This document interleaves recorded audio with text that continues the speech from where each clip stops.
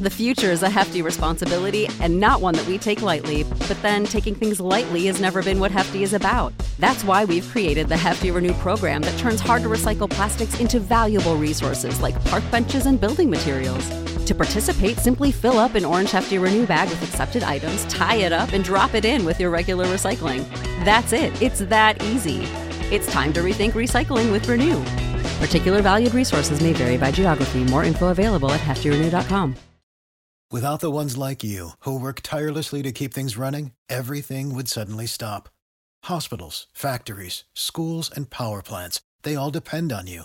No matter the weather, emergency, or time of day, you're the ones who get it done. At Grainger, we're here for you with professional-grade industrial supplies. Count on real-time product availability and fast delivery. Call, click Grainger.com, or just stop by. Grainger, for the ones who get it done. Subscribe to Inclusion Revolution Radio, wherever you get your podcasts. Listen up, Ohio, because this is a test from Pepsi. If you call C-Bus C-Town, you're not from Ohio. If you don't know the Blue Jackets actually have a fifth line, you're not from Ohio. And if you don't know what to say when someone yells OH, you're not from Ohio. We know this because at Pepsi, we are from Ohio. In fact, we bottle ice-cold Pepsi right here in C-Bus. So when you're thirsty for something that says you're from here and proud of it, grab a Pepsi and say here's to OHIO, where Pepsi and life are oh so refreshing. I'm Adam Weinrib. And I'm Thomas Carinante. We're bringing you the most complete and hilarious Yanks chat you'll find anywhere. This is the Yanks Go Yard podcast, courtesy of Fanside. Welcome to an American League Wild Card Series winning edition of the Yanks Go Yard podcast on a Victory Pizza Friday. I'm Adam Weinrib alongside Thomas Carinante. And Thomas, the Yankees won the most exciting MLB playoff game in at least 3 years on Wednesday night and took decades off our lives in literally the first round of this 4-round postseason. That was insane. What a ride. Thrilling win. If we lose that game, I don't know where we are right now. We're probably End of an era. Not working today. Probably skip the pod, or probably just have two scabs do the pod for us instead. I don't know what the options are, but you lose that game, and there is zero morale going into tonight. We wanted to avoid a game 3 with J.A. Happ going, although he's been pitching well this year. You just don't want to be in that situation, especially because the Indians have Zach Plesac, who's pretty good. I guess the only advantage going into a potential game 3 tonight was that the Indians bullpen was completely dead. They used 100 guys over the first 2 games. Nonetheless, I had so much fun watching that. Gio Urshela, I mean, he's a Yankees legend already, and there's no question about it. Him and DJ, obviously, catching all the headlines for the great play. And Gary, we got to give Gary, I said, you agreed, Gary would hit a home run in this game. 2-run shot, sac fly in the 9th. You thought he was grounding into a game-ending double play when he stepped up. There's not even any debate about whether or not he was grounding into an inning-ending double play. Brett Gardner needed to get the run in by doing something Brett Gardner related, and he had an incredible Brett Gardner at bat, and he fouled off 2-3-2. He fouled off a 3-1 fastball and a 3-2 fastball, and got another dotted. Brad Hand, it feels like this happens to the Yankees more often than it should, where a reliever throws 26 terrible pitches and then right at the breaking point throws a perfect one and twists the whole inning on its head. And Brad Hand, 3-1 to Gardner with the bases loaded and no outs. Gardner battled some fastballs, and Brad Hand threw just the best pitch you can throw, like 93, 94 dotted on the outside corner. And all Gardner had to do, all he could do was tip it foul or whiff.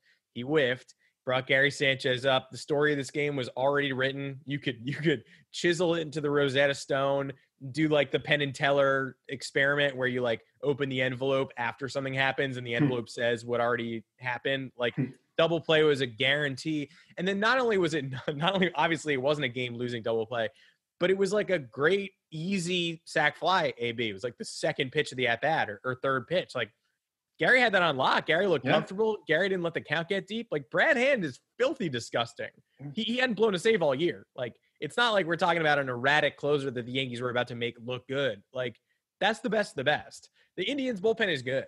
That's why it was so surprising and so upsetting when the Yankees kept squandering those chances late in this game, because once you take leads against the Cleveland bullpen, you can't keep relenting and giving them up, because eventually somehow these first three line of defense dudes who are all really good all failed. Like, someone's not going to fail. It's what they were talking about in the ninth inning. Once again, for some reason, I'm quoting A-Rod because there's no alternate track. So I was forced to listen to Alex Rodriguez for 4 hours and 50 minutes, the longest 9-inning baseball game in baseball history. I had to listen to Alex Rodriguez for all of that after listening to Alex Rodriguez for all 13 innings of Reds Braves earlier in the day, because I love baseball, and apparently I love ESPN because I have to.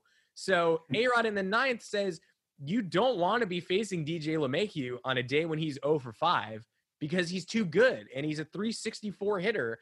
And at some point, he's going to get a hit. So the fact that he was overmatched throughout this game, hitting grounders, little dinky choppers, that's not good when you need to get him out with the winning run at second base in the ninth, because eventually he's not going to fail. And that's what it was like facing the Indians bullpen.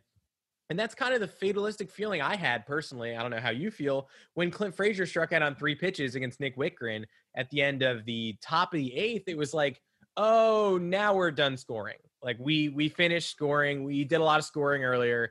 And roll with Coda and roll on over to our digital fare management system that lets you digitize dollars and save money every time you ride. Never pay more than $4.50 a day or $62 a month, no matter how many times you ride. Learn more at coda.com/transit app. And the Jordan Luplow double, like, that's the final equalizer. We're never scoring again. Like, it's painfully obvious. Like, the bullpen figured it out. They finally found the guy who has it today. It's impressive the Yankees got through Karinchak and all those guys. But now here's a guy who's got it together. And it got to the best of the best, the final boss, and they beat Brad Hand. That honestly was an instant playoff classic. That was a crazy playoff game. It was reminiscent. Obviously, it's not a World Series game, but it was reminiscent of the Indians Cubs 2016 Game 7 of the World Series. Absolutely. Just like stuff out of left field. You got the rain delays in the beginning, which we'll get into a minute. They had the rain delay later in that game, but this game constantly getting flipped on its head. This was an ass-backwards series. Like we said, the last thing anybody was expecting, we were sitting there saying, okay, starting pitching has to get the job done. If the bullpen gets rest in game 1, they got to come ready to play game 2. Instead, the Yankees score 22 runs and then give up 9 in the second game and somehow win both of these. And the bullpen fully rested from the end of the season and then didn't even get a crack at the first game of the series, and then they're bad. So I don't know what's going on. It's nonetheless, we got the victory, so that's all that matters. But heading into the ninth, I wasn't as pessimistic as I thought I would be. I just said to myself, Stanton has to get on base or else this is over. And he ended up walking. And that was it, right? That was what happened? Yeah. Yeah, Stanton walk. Yeah, it was Stanton walk, and then Gio hitting that curveball on 0-2. God knows how he hit that. Gleyber infield single right. I mean, the cards fell in our favor, so we can't complain. I don't think we can complain about luck for a few days, because we're always complaining about how we're getting screwed in some capacity. That was Gleyber finding the right spot on that little dinky infield single. And then Gary, for some reason, being cool, calm, and collected and just taking a nice little swing and poking that thing out to center field to get the run in. It's like that was his plan the whole time when he's never thinking that. But, yeah, I enjoyed every second of that. I felt very uncomfortable because I really didn't want to go to a game 3, and every inning just felt like it was punching me in the chest and then lifting me back up and, like, giving me a nice cold glass of water and, like, a pat on the back. Very, very weird times. And we only had 8 hits and 10 runs. I mean, like, what was it we're sitting there in the 7th inning. We're like, how did we have 5 hits? But, we had 5 hits and 3 homers and 2 doubles, like a double and a triple. Like, all our hits were very memorable, and then nothing in between. Yeah. And one underrated thing that we didn't really mention is the defense has been clean. Gleyber's kind of been fine at shortstop. I know he missed that rocket hit on him yesterday, but it was wet out. That was like right after the sheets of rain came down. And that was, unless you want to, just take that off the chest, that's the only defensive play you have. But Gary was solid behind the plate aside from the split finger drop pitch at the end. And I mean, we can't talk enough about Gio's play in the bottom of the eighth. That's the game saver. That's the play we're going to be looking back on if this team does end up making a World Series run. If he doesn't make that play and save Chapman's ass, diving stop, throwing to second from his butt. It was a rocket too. And then DJ turns it to get the final out to save it, to keep it at 9-8. You know, managing one run in the top half of the ninth is much easier than managing two. So at the, worst case, best case scenario, if he doesn't make that play, the Yankees are down by 2 going into the last inning, or worst case, they're still digging themselves out of a hole, and that game's probably 5 hours long. So I don't know. Defense, though, we got to give it credit. Everyone's been good. A lot of balls were put in play. The Indians did a solid job, especially yesterday, of making our defense work. And I was glad to not see any hiccups aside from that one Gary dropped split finger that he's not used to seeing. I guess we have to give him the benefit of the doubt there. That is, though, the single worst rule in baseball. Worst. And, of course, 4 hours and 45 minutes into an absolute torturous baseball game with 1 strike to go to give the Yankees, the hardest earned victory you'll ever see. It sounds like recency bias, but they have never played a game like this. I'm sorry. With all the ups and downs in the scoring, yeah, they've obviously blown late leads in playoff games. And they've obviously won, games with crazy comebacks. The game 4 of the ALCS in 2017 against the Astros comes to mind. But that's 4-0 on your home turf. And that also didn't go 4-0, 6-4, 6-6, 8-6, 8-8, 8-9, 10-9. That game was great. That doesn't happen. Sandy Alomar Jr. in a normal world doesn't send up Jordan Luplow as bait to get Zach Britton out of the game, and then Aaron Boone falls for it. But then even after Aaron Boone falls for it, Jonathan Loaisiga should be able to get Jordan Luplow out. Absolutely. He's a 190 hitter, including lefties and righties. He's a 130 hitter against righties, and Loaisiga hangs him a 1-2 curveball. Why are we throwing off speed pitches? I don't get it. I really don't get it. Why is Chad Green throwing 2 curveballs with first and second and nobody out? I don't know. I don't know if I should be blaming Gary Sanchez.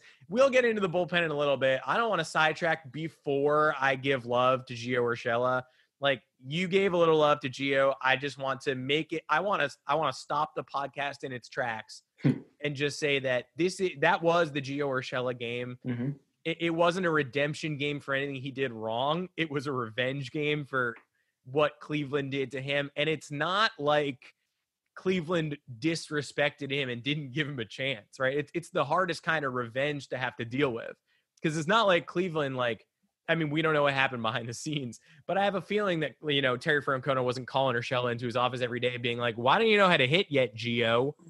Where's your bat, Gio? And then he's like, I got to get out of here. They're mean to me. And he goes to the Yankees and he hits. I doubt that happened. I bet they just had to release him and didn't know what they had. But holy shit. That grand slam against James Karinchak, that was a great pitch. That was a great pitch. Out of the series. It's a great pitch. It's a great pitch. There's nothing wrong with that pitch. Karinchak, if he really had the stones and he's feeling as confident as he was during the regular season, he probably goes yacker on 3-2 and does another buried curveball. But low and in fastball, dotted the inside corner doesn't really get much better than that. Urshela pulled his hands in on a 96, 97 mile an hour heater and hit it 420 feet over the giant left field wall. I mean, you want to talk about momentum turner. Even if he even hits a sac fly in that inning, like most of us were probably praying for, with a strikeout artist on the mound and the bases loaded to no outs. I think honestly, some talk is, should Alomar Jr. have pressed that button? Yeah, I think he should have. That was a great move. It's your best reliever. It's the highest leverage situation in the game. Young guy, though. That's the only argument. Yeah. I mean, sure. But if Urshela lifts a sac fly there and it's 4-2, we're relieved at that point. We're like, oh, nice, another run on the board. But the game's probably over. He had to hit it. Without the grand slam, this doesn't happen. And that's a crazy at-bat. And then, obviously, the defensive play is the best you will ever see in a postseason game. If that gets through, it is 10-8, first and second or first and third, 1 out. More guys coming up against Aroldis Chapman. That's a double play people don't turn. I still don't understand defensive metrics. I think I'm smart. I think I'm a smart guy. I don't think there are a lot of third basemen in the world who make the play Gio Urshela made there. And if there are, great, they deserve kudos for it because it was a crazy play. You can't minimize that play, especially not in that scenario.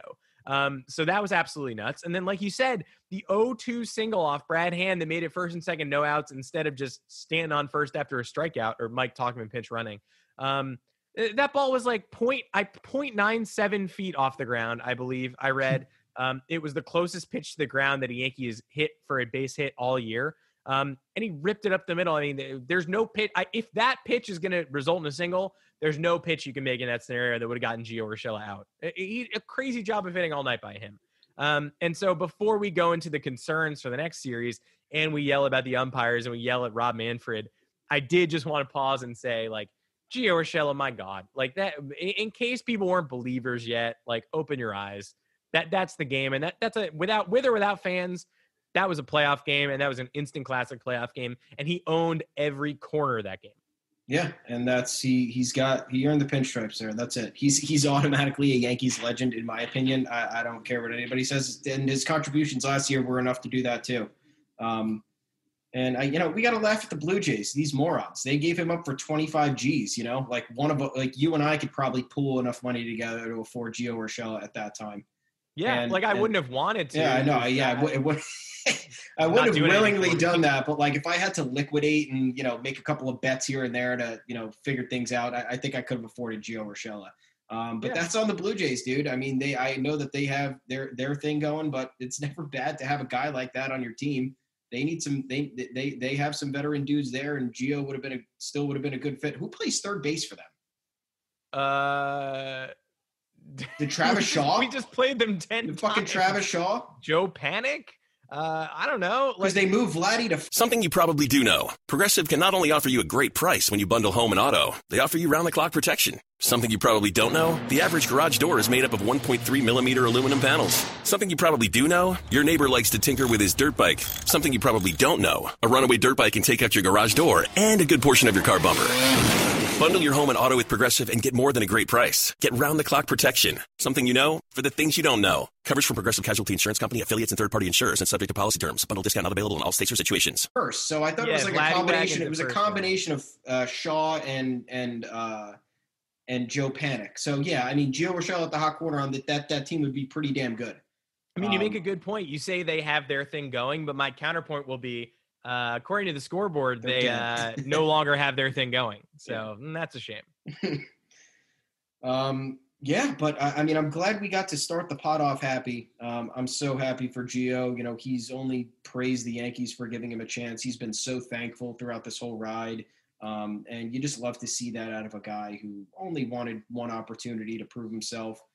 And he's been nothing but exactly what we needed in terms of a reliable bat, at least last year, a reliable bat deep down in the order, and somebody at third base who could just make the plays and then even flash the leather when you needed to. But our most concern at third base was please make the play, just get the ground ball turned to, or just give us a clean throw to first.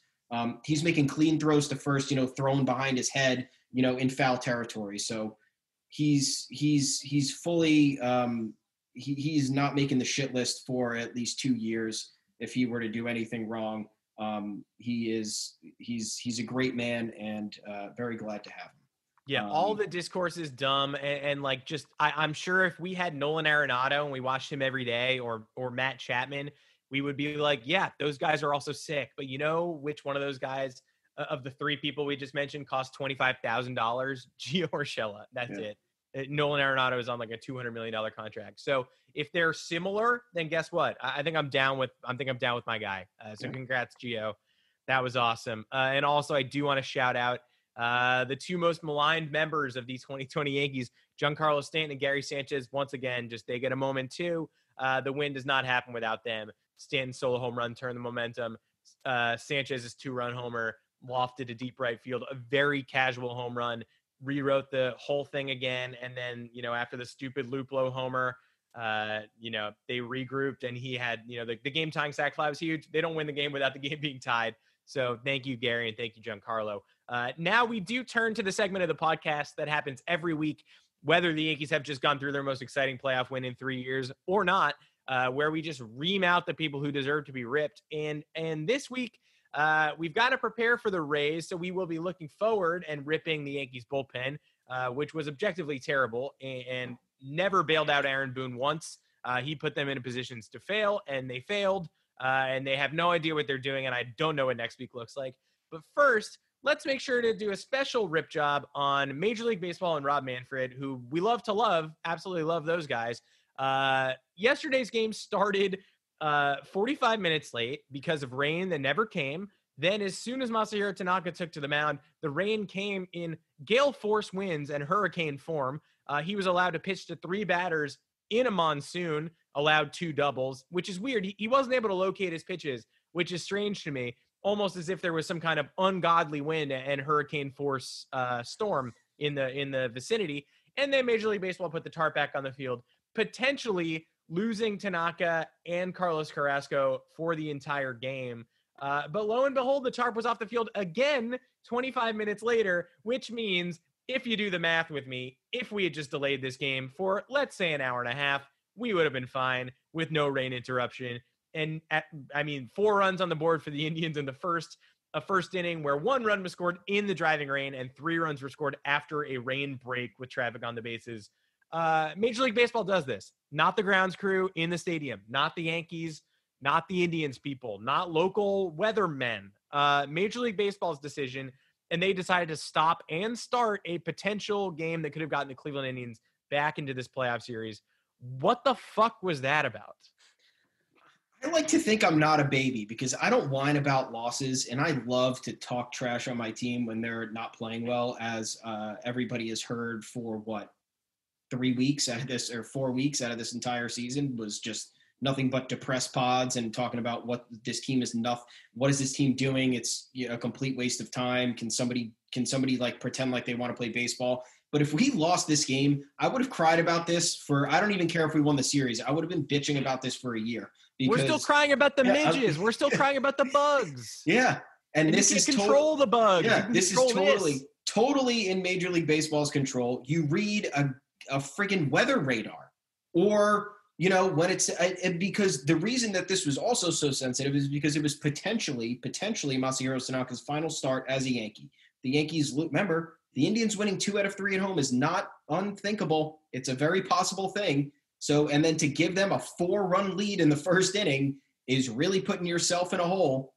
And Tanaka, his pants were about to blow off. You were literally about to see him throw a splitter in his undies because I thought his pants were going to fly off, front ways because the wind was blowing so hard. Gary had to call timeout twice because the rain was hitting him in the eyes so badly. And Tanaka kept obviously having to wipe his hand down because he couldn't get a grip on the ball. And I'm just sitting there. I'm like, they seriously started this game. And yes, I know that there's also concern on the Indian side because Carrasco did start the game. The rain started to come down after the second out of that inning. But then you're going to let the Yankees take the field for the very next inning when it's literally raining buckets and the wind, you saw the trees in the outfield were tipping over. It's like, just pause the game in between innings at the very least and then figure it out, because once Tanaka starts throwing, then that creates a problem to not be able to get him back in the game. And like you said, just delay the game an extra 30 minutes. I don't know how you missed this on the radar. I don't know what, you literally started the game and the rain started less than 10 minutes after you started the game. So I don't understand. This is yet more malpractice from Major League Baseball. Do we need to get into everything else? And then, oh my God, the other night, Game 1, ESPN crediting Major League Baseball for doing such a great job for, what they were dealt with the pandemic. Yeah, the great job that was overshadowed, the pandemic issues, which were overshadowed by the owners not wanting to pay full prorated salaries for 60 games of the season, which meant they didn't want to pay the players 100% of 60 games played.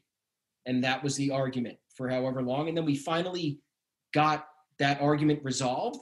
And then MLB was like, holy shit, we have to figure out safety protocols for COVID. They didn't even have that done. So what was good about anything Major League Baseball did, aside from, getting a season off the ground? They were hands down the worst job of any sports league to deal with this pandemic. Hands down. And they just instituted a playoff bubble. That's awesome. I think that's great because it's really tough. It's going to be tough to ward off a recurrence of the virus during the fall. So at least Major League Baseball is keeping its players safe to make sure the postseason gets finished. Oh, I'm sorry. I'm actually being told through an earpiece that they are letting 10,000 random fans cross state lines to go to the NLCS and World Series in Texas. And last time I checked, there is no National League team in Texas. So none of those people will be from Texas. So that's 10,000 out-of-state randos attending each NLCS game where the players are required to be in a bubble. Why even keep the players in a bubble if you're going to bring loose fans to the game? And there is a mask on policy, required masks, unless you're eating or drinking. Oh, good, because those two things don't happen at the ballpark. So I'm sure those masks will be staying on for all 9 innings. There's no way anyone's going to be eating any food or drinking anything. It's not mandatory if there's random times when it's not a requirement. So Major League Baseball handled the negotiations like trash, handled the COVID safety protocols like trash, instituted some COVID safety protocols, then decided to break them just so they could profit off of 10,000 fans worth of ticket sales yesterday. And they almost ruined an entire series with a rain delay, non-delay, stop, start, on, off, pitchers hurt, pitchers not hurt. But yes, Matt Vasgersian and Alex Rodriguez, you're totally right. Major League Baseball is a big winner here. And it's no big deal that 2 entire teams got knocked out for like a month with the coronavirus. So well done. They almost ruined somebody's career. They almost ruined Masahiro Tanaka's legacy as a Yankee. Eduardo Rodriguez just started walking. He just got cleared to walk because he got coronavirus. I won't go off. Yeah. I'm done going off. But no, Major League Baseball did not nail it. Yes, not even close. They blew it again yesterday, and they almost ruined Masahiro Tanaka's Yankee legacy with another line of garbage. You got to give Tanaka credit because after that first inning, which would have demoralized anybody, and I'm going to give Boone credit for keeping him in because, as you mentioned yesterday, Girardi would not have kept Tanaka in after that first inning. No way. Or maybe he gives him one more and then he calls it. But Tanaka was good from innings 2 through 4. After that disaster in the first, which was beyond his control. I don't care what anyone says. You put Justin Verlander in that situation. He probably doesn't give up 4 runs, but he's probably giving up 1 at least, because that's just, there's no way you can beat all those factors going against you in that moment. And Tanaka doesn't have the kind of stuff that allows him to, escape that kind of, that kind of pressure under those circumstances. But great innings 2 through 4. Let the offense get him back into the game. Aside from the first inning, then starting off the 5th with letting those 2 runners on. What are you going to do at the end of the day? Like we said, Chad Green can't throw 2 hangers to Jose Ramirez. You just can't do that. The guy paints with 96, 97, and you're trying to fool. The Indians couldn't catch up with any fastballs. And we're except for Josh Naylor, and we're giving them 80-mile-an-hour off-speed stuff, and that's that. I don't know what the bullpen's doing, but anyway, I just wanted to shout out Tanaka for being resilient there, staying with it. I know his line was very ugly. He ended up with 6 earned runs on 5 hits and a few walks, but he battled through 77 pitches. 50 of those were strikes. I'm just pissed because now all of his postseason stats are fucked, and that pisses me off. Yeah. Well, let's do, how much time do we have here? Another hour and a half. We can burn book the bullpen a little bit. Cause honestly, you can't, there's no way Yankee fans are thrilled they got the win. Thrilled. I am so hyped. That was great. It's the best playoff win in a long, long time, but you cannot honestly say you enjoyed the experience of watching that game. And it stems from a bit of unluckiness. Aaron Boone went to the guys who you want to see in this game.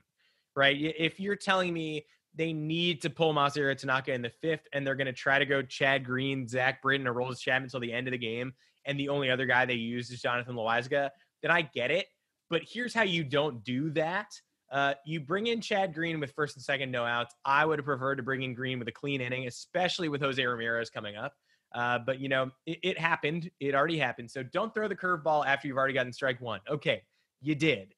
Ramirez hit a 2-run triple. The game's now tied, and he's on 3rd with nobody out. Then it's paint city from Green. Yeah. It's paint fastball on the outside corner. Strikeout, Josh Naylor flies out. And right before Josh Naylor flies out, ESPN cut to a man getting arrested. I have a lot of questions about that, but I guess we will wait for the police report. But yeah, that happened. So Green starts off the next inning against the dregs of the lineup. Like, they got Tyler Naquin out. They could have gotten Tyler Naquin out in the series blindfolded. But the two dudes on the other side of him, Roberto Perez and Delino DeShields, had good swings. Somewhat inexplicably, Judge maybe didn't dive for a ball he probably would have dove for last year before he cracked that rib and punctured that lung. Don't blame him. Do not blame him at all. But, there's a world in which Judge dives there and hurts himself. Luckily, we're not living in that world. But it's first and second now, one out again. Green lets the guys on base who he's not really – you really shouldn't be letting those guys on base in that scenario. But there they are. They're on base. We bring in Zach Britton to face Francisco Lindor. Terrifying. Comes back from 3-1 down in the count, throws a great strike, and then gets Lindor to ground into a double play. Fantastic.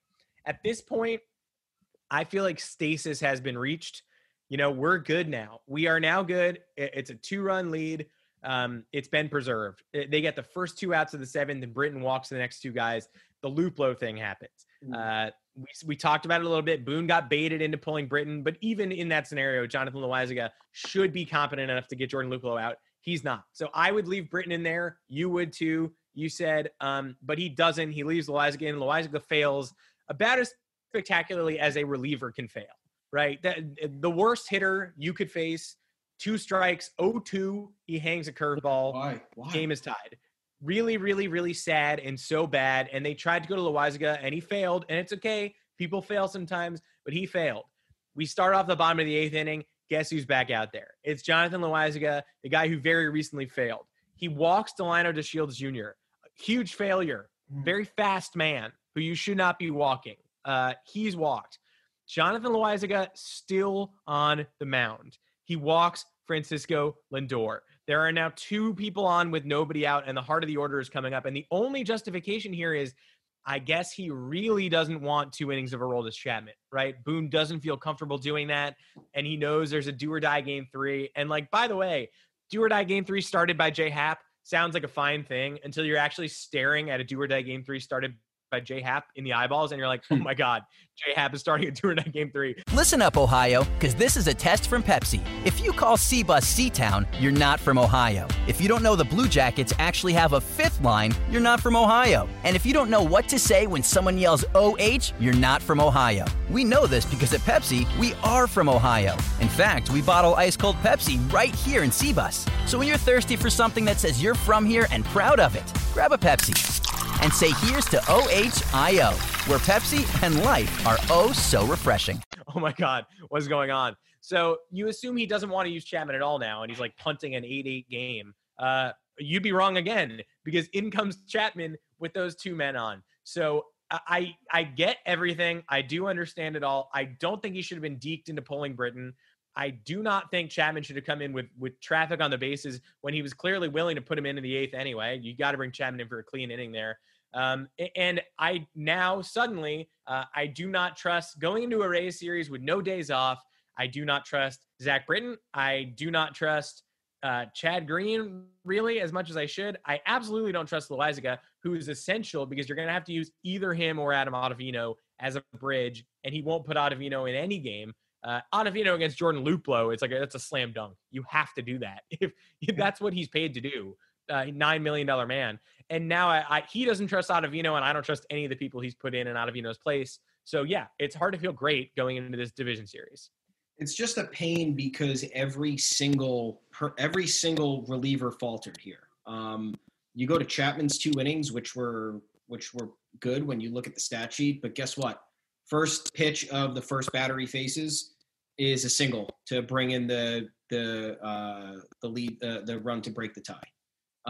Then what do we have after that? We have the rocket to Gio Urshela, and if that gets through, that's pretty much game. So I can't even, the Chapman's outing there wasn't exactly pristine either, and that was the best one out of all of those. You're getting the worst versions of all of these guys. Britton can't do split inning. I'm done with seeing this guy doing split inning. He is incapable of doing it. It's totally fine, but I don't care if he throws one pitch and gets out of an inning. Do not bring him in for the next inning if he has to go into that dugout and sit down. He cannot do it. This guy is someone who was thriving in the closer's role at the beginning of the year, and then we switched up his stuff in terms of where he's going to go, and we saw a little bit of a slide. He did have a tremendous year, but now you're bringing him in the 6th inning. This is not what he's used to doing. So Boone is not going to change his ways there. It doesn't matter. So we have to deal with it. But in terms of what inning Britton is going to come in, but no more split inning duty for Zach Britton. It's impossible. It's never going to work. The one thing I'm worried about him, though, I'm worried about him the most, and why. His stats look great, for the regular season, and you'd venture to say that he does pass the eye test during the regular season, but he's had body of work in the postseason. 2014 with the Orioles, and then 2018 and 2019, and now 2020 with us. 3.79 ERA, 1.42 WHIP, 15 walks in 19 innings. That's not what you need from a reliever. It's just not at all. Only 16 strikeouts in 19 innings. He's given up 12 hits, all not good. This is not and this is somebody who is supposed to be your setup man, who you're supposed to go to when you need an out. And it doesn't really seem like that he is that guy. And that worries me a lot. And the fact that Ottavino wasn't even warming last night, that's gotta make you nervous in a completely different way, because we need all hands on deck for this entire postseason. And now this series against the Rays is probably going to be the hardest, because it's not 7 games. You could argue that 7 games versus the Rays might be easier for us, because then, their bullpen would be a little bit more taxed, but now they can have all hands on deck for 5 games and get the job done just as easy. And if we're unable to do that because we have guys throwing off-speed pitches when they should just be painting with their fastballs, or we have guys who can't perform at split inning duties, or we have guys that walk batters when you cannot walk batters in high leverage situations in the postseason, then that poses a big problem. And Ottavino was supposed to be one of those guys who Boone can bring in the 6th, in the 7th, in the 8th, or, theoretically maybe the 9th. If it's a 3 or 4 run game and Chapman's tired or something, I don't know what the scenario would be, but last year, before the postseason happened, Adam Ottavino was a guy who you kind of viewed as the Swiss Army bullpen knife. You could bring him in whenever. He could last a couple innings. He can close out a game. Who knows? Now he can't do anything. He was on track to kind of bring himself back after that 6-running game in Toronto, but his last inning of work, 5 hits and 1 run, and he comes in for 2 relief appearances at the end of the year against the Blue Jays and the Marlins, and he can't get through the entire inning, 2/3 of an inning and 1/3 of an inning.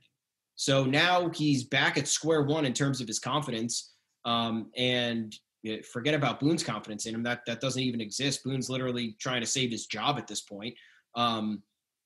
And that's those two things are the biggest concerns to me. Loaisiga, he was put in that situation. I would have just told the kid to throw fastballs. I don't know what that was about. I don't know why he's yesing a curveball. That's something they need to hash out, I guess, before Monday. Shouldn't be throwing off-speed pitches, especially to bad hitters. Bad hitters can't catch up to really good fastballs, and he has a very good fastball. My concerns with Chapman are always Chapman has not made any memorable saves aside from that one last night, and it was very much aided by the defense in the 8th inning if he doesn't get out of that. Chad Green, I trust. I feel bad because he's thrown into the fire and he's thrown into all different kinds of situations. We used him as a damn opener last year for how long? So I don't know. That's my soapbox rant on the bullpen, but my biggest concerns are Britton and Ottavino, and I don't think that's going to change. No, I mean, you talk about the Rays being all hands on deck, and all it is best of 5 series. There are so many damn hands on deck in Tampa. I mean, they have the stupid stable of guys who throw 98 and they're dumb horse shirts, but like it's obnoxious, but it's not a lie. There's guy after guy after guy in the Rays bullpen who you just trusted to get outs. They had 12 men record a save during the regular season, and Peter Fairbanks did it in game 1 of the wild card round, and that was number 13. The guy who recorded a save in game 1 of the playoffs hadn't done it all year. He wasn't one of the 12 people to do it. So the Rays just have depth on depth on depth. They probably have the best reliever in the American League this year in Nick Anderson. You want to talk about a Swiss Army knife, that guy does it all. And we have Britton, who's our confidence is waning in, Chapman, who we never have confidence in, Loaizaga, who's like 0.0 right now, Ottavino, who Boone doesn't even look at in the post-game banquet, Chad Green, who's great, but wasn't great in his most recent appearance. And then you're right into Jordan Montgomery and Jonathan Holder. And Davy Garcia is going to start game 4 as long as it's played. So he's not really an option either, unless Garrett Cole needs someone in back of him in game 1. All of this is fairly ugly, and we will have a more serious in-depth preview for you on Monday once we're able to clear our heads a little bit. But this series is happening. Garrett Cole is pitching game 1. The New York Yankees are playing the Tampa Bay Rays in a postseason series. It's going to take place in the bubble. It's going to be in San Diego at Petco Park. No Tropicana Field. No Trop, no Yankee Stadium, nowhere the Rays have ever played before. Same advantages and disadvantages for both teams. The stable of guys throwing 98 is ready. Michael Brosseau is ready. But guess what? We're ready too. The stats were pretty even this year for a series that somehow went 8-2 Tampa. Aaron Judge hurt himself on the turf at the Trop. Guess what? There's grass at this stadium. Giancarlo Stanton had trouble rounding first and going to second. And the stupid carpet. Guess what? There's real dirt here. This is an actual baseball stadium where people play baseball, not some sort of expo center for like a Florida, boat show. This is a baseball stadium. The Rays and Yankees are playing baseball in a baseball stadium, and I'm pumped. They needed to get out of the dinky first round. I didn't have a lot of faith they would, but now it's the playoffs. Last night ushered it in, and we're in the postseason now, and it's time to strap on your shorts. Lot of momentum too. It's that momentum after that game is going to be huge. The Rays kind of just, took care of business against the Blue Jays. I don't know how good you could feel about that as a team in terms of morale. I'm sure it's fine, but it's nothing like the elevated spirit that game 2 gave us. And also, Yankees have learned a lot of lessons this year. The Rays have not, been kind of through the trials and tribulations that we have. Kind of like to compare them to the Giants Super Bowl teams. The Giants Super Bowl teams went through it all in terms of the highs and the lows through the regular season, and they just turned it on in the postseason. Hopefully the Yankees can do that, and they had a lot of issues in this one series with that game 2. That game 2 presented so many problems, and they have the weekend now. They have today through Sunday to figure things out and get back on track, and I hope they'll do it. I'm confident they'll do all they can to make sure that we can shut up the 98ers, because really funny, guys. Can't wait to burn all that equipment after you get eliminated. I am going to light a cigar with the ash from a 98ers hat if the Yankees beat the Rays in this series. You can sum it up as simply as this. Game 2, that game is the team that really good baseball teams win. The Yankees won that game. They had it taken from them like 10 times, and they fought back 11. I didn't think they could do it. Many of us didn't think they could do it. My Twitter feed is a mess, but it was all worth it. That's a game that you're going to tuck that one in the memory box, and we're always going to have that. And I wish that the fans had been able to have that in person, and everybody wear masks so that we can have it next year, because this team is really special. And no matter what happens the rest of the way, an incredibly interesting baseball team and an incredibly gutty team win. That is it for this episode of the Yanks Go Yard podcast. We are going to be back on Monday with another full series preview of the division series with the Tampa Bay Rays. On the other side of the bracket, it's the Astros and A's. The winner of this series is going to have to face a truly tough team or an under 500 team that Carlos Correa is bragging about for some reason. So let's see how that sorts itself out. A lot of danger ahead, but you got to feel good right now if you're a Yankees fan. Until next time, I am Adam Weinrib, and you can find me on Twitter at Adam Weinrib. And I'm Thomas Carinante. You can find me at Tommy's_takes. We're also running the official Yanks Go Yard Twitter account at Yanks Go Yard FS. A lot of interaction last night after all the hectic stuff that was going on. We want to see more of it, and we want to see an exponential amount when we're facing the Rays, because this is going to be trash talking at its finest. Tensions are going to be high, and a stake in the ALCS is on the line, and this is going to be as intense as it gets. We are ready. Until next time, everybody, we will see you. Progressive Snapshot can save you money based on how you drive and how much you drive. So the safer you drive, the more money you could save. Now, if you didn't hear that because you were yelling at another car while driving, let me say it again. You need to calm down. Yelling is just making everyone as stressed out as you are and letting them all know that you definitely aren't trying to save with Progressive Snapshot. And if you did hear it the first time because you weren't yelling at another car, nice work. You'd love Snapshot from Progressive because it rewards safe drivers. Progressive Casualty Insurance Company and Affiliates. Snapshot not available in California and North Carolina or from all agents. You know how to book flights and hotels. All you're missing is a tool to plan the travel experiences you'll have once you arrive. That's why you need Viator. Book guided tours, activities, excursions, and more in one place to make your trip truly unforgettable. Viator has over 300,000 travel experiences to choose from. Everything from simple tours to extreme adventures and all the niche, interesting stuff in between. So you can plan something that everyone you're traveling with will enjoy. Real traveler reviews give the inside scoop from people who've already been on the experiences you're considering. So you can plan with confidence. Free cancellation helps you plan for the unexpected. And 24/7 customer support means you can travel worry-free. Download the Viator app now and use code Viator10 for 10% off your first booking in the app. Find travel experiences for you. Do more with Viator. Support for this podcast and the following message come from Corient. Corient provides wealth management services centered around you. They focus on exceeding your expectations and simplifying your life. Corient has been helping high achievers just like you enjoy their lives more fully, preserve their wealth, and provide for the people, causes, and communities they care about. As one of the largest integrated fee-only registered investment advisors in the U.S., Corient has deeply experienced teams in 23 strategic locations. Corient has extensive knowledge spanning the full spectrum of planning, investing, lending, and money management disciplines. Leverage Corient's exclusive network of experts to craft custom solutions designed to help you reach your financial goals, no matter how complex they may be. Real wealth requires real solutions. For more information, connect with a wealth advisor today at Corient.com. That's Corient.com. Corient.com.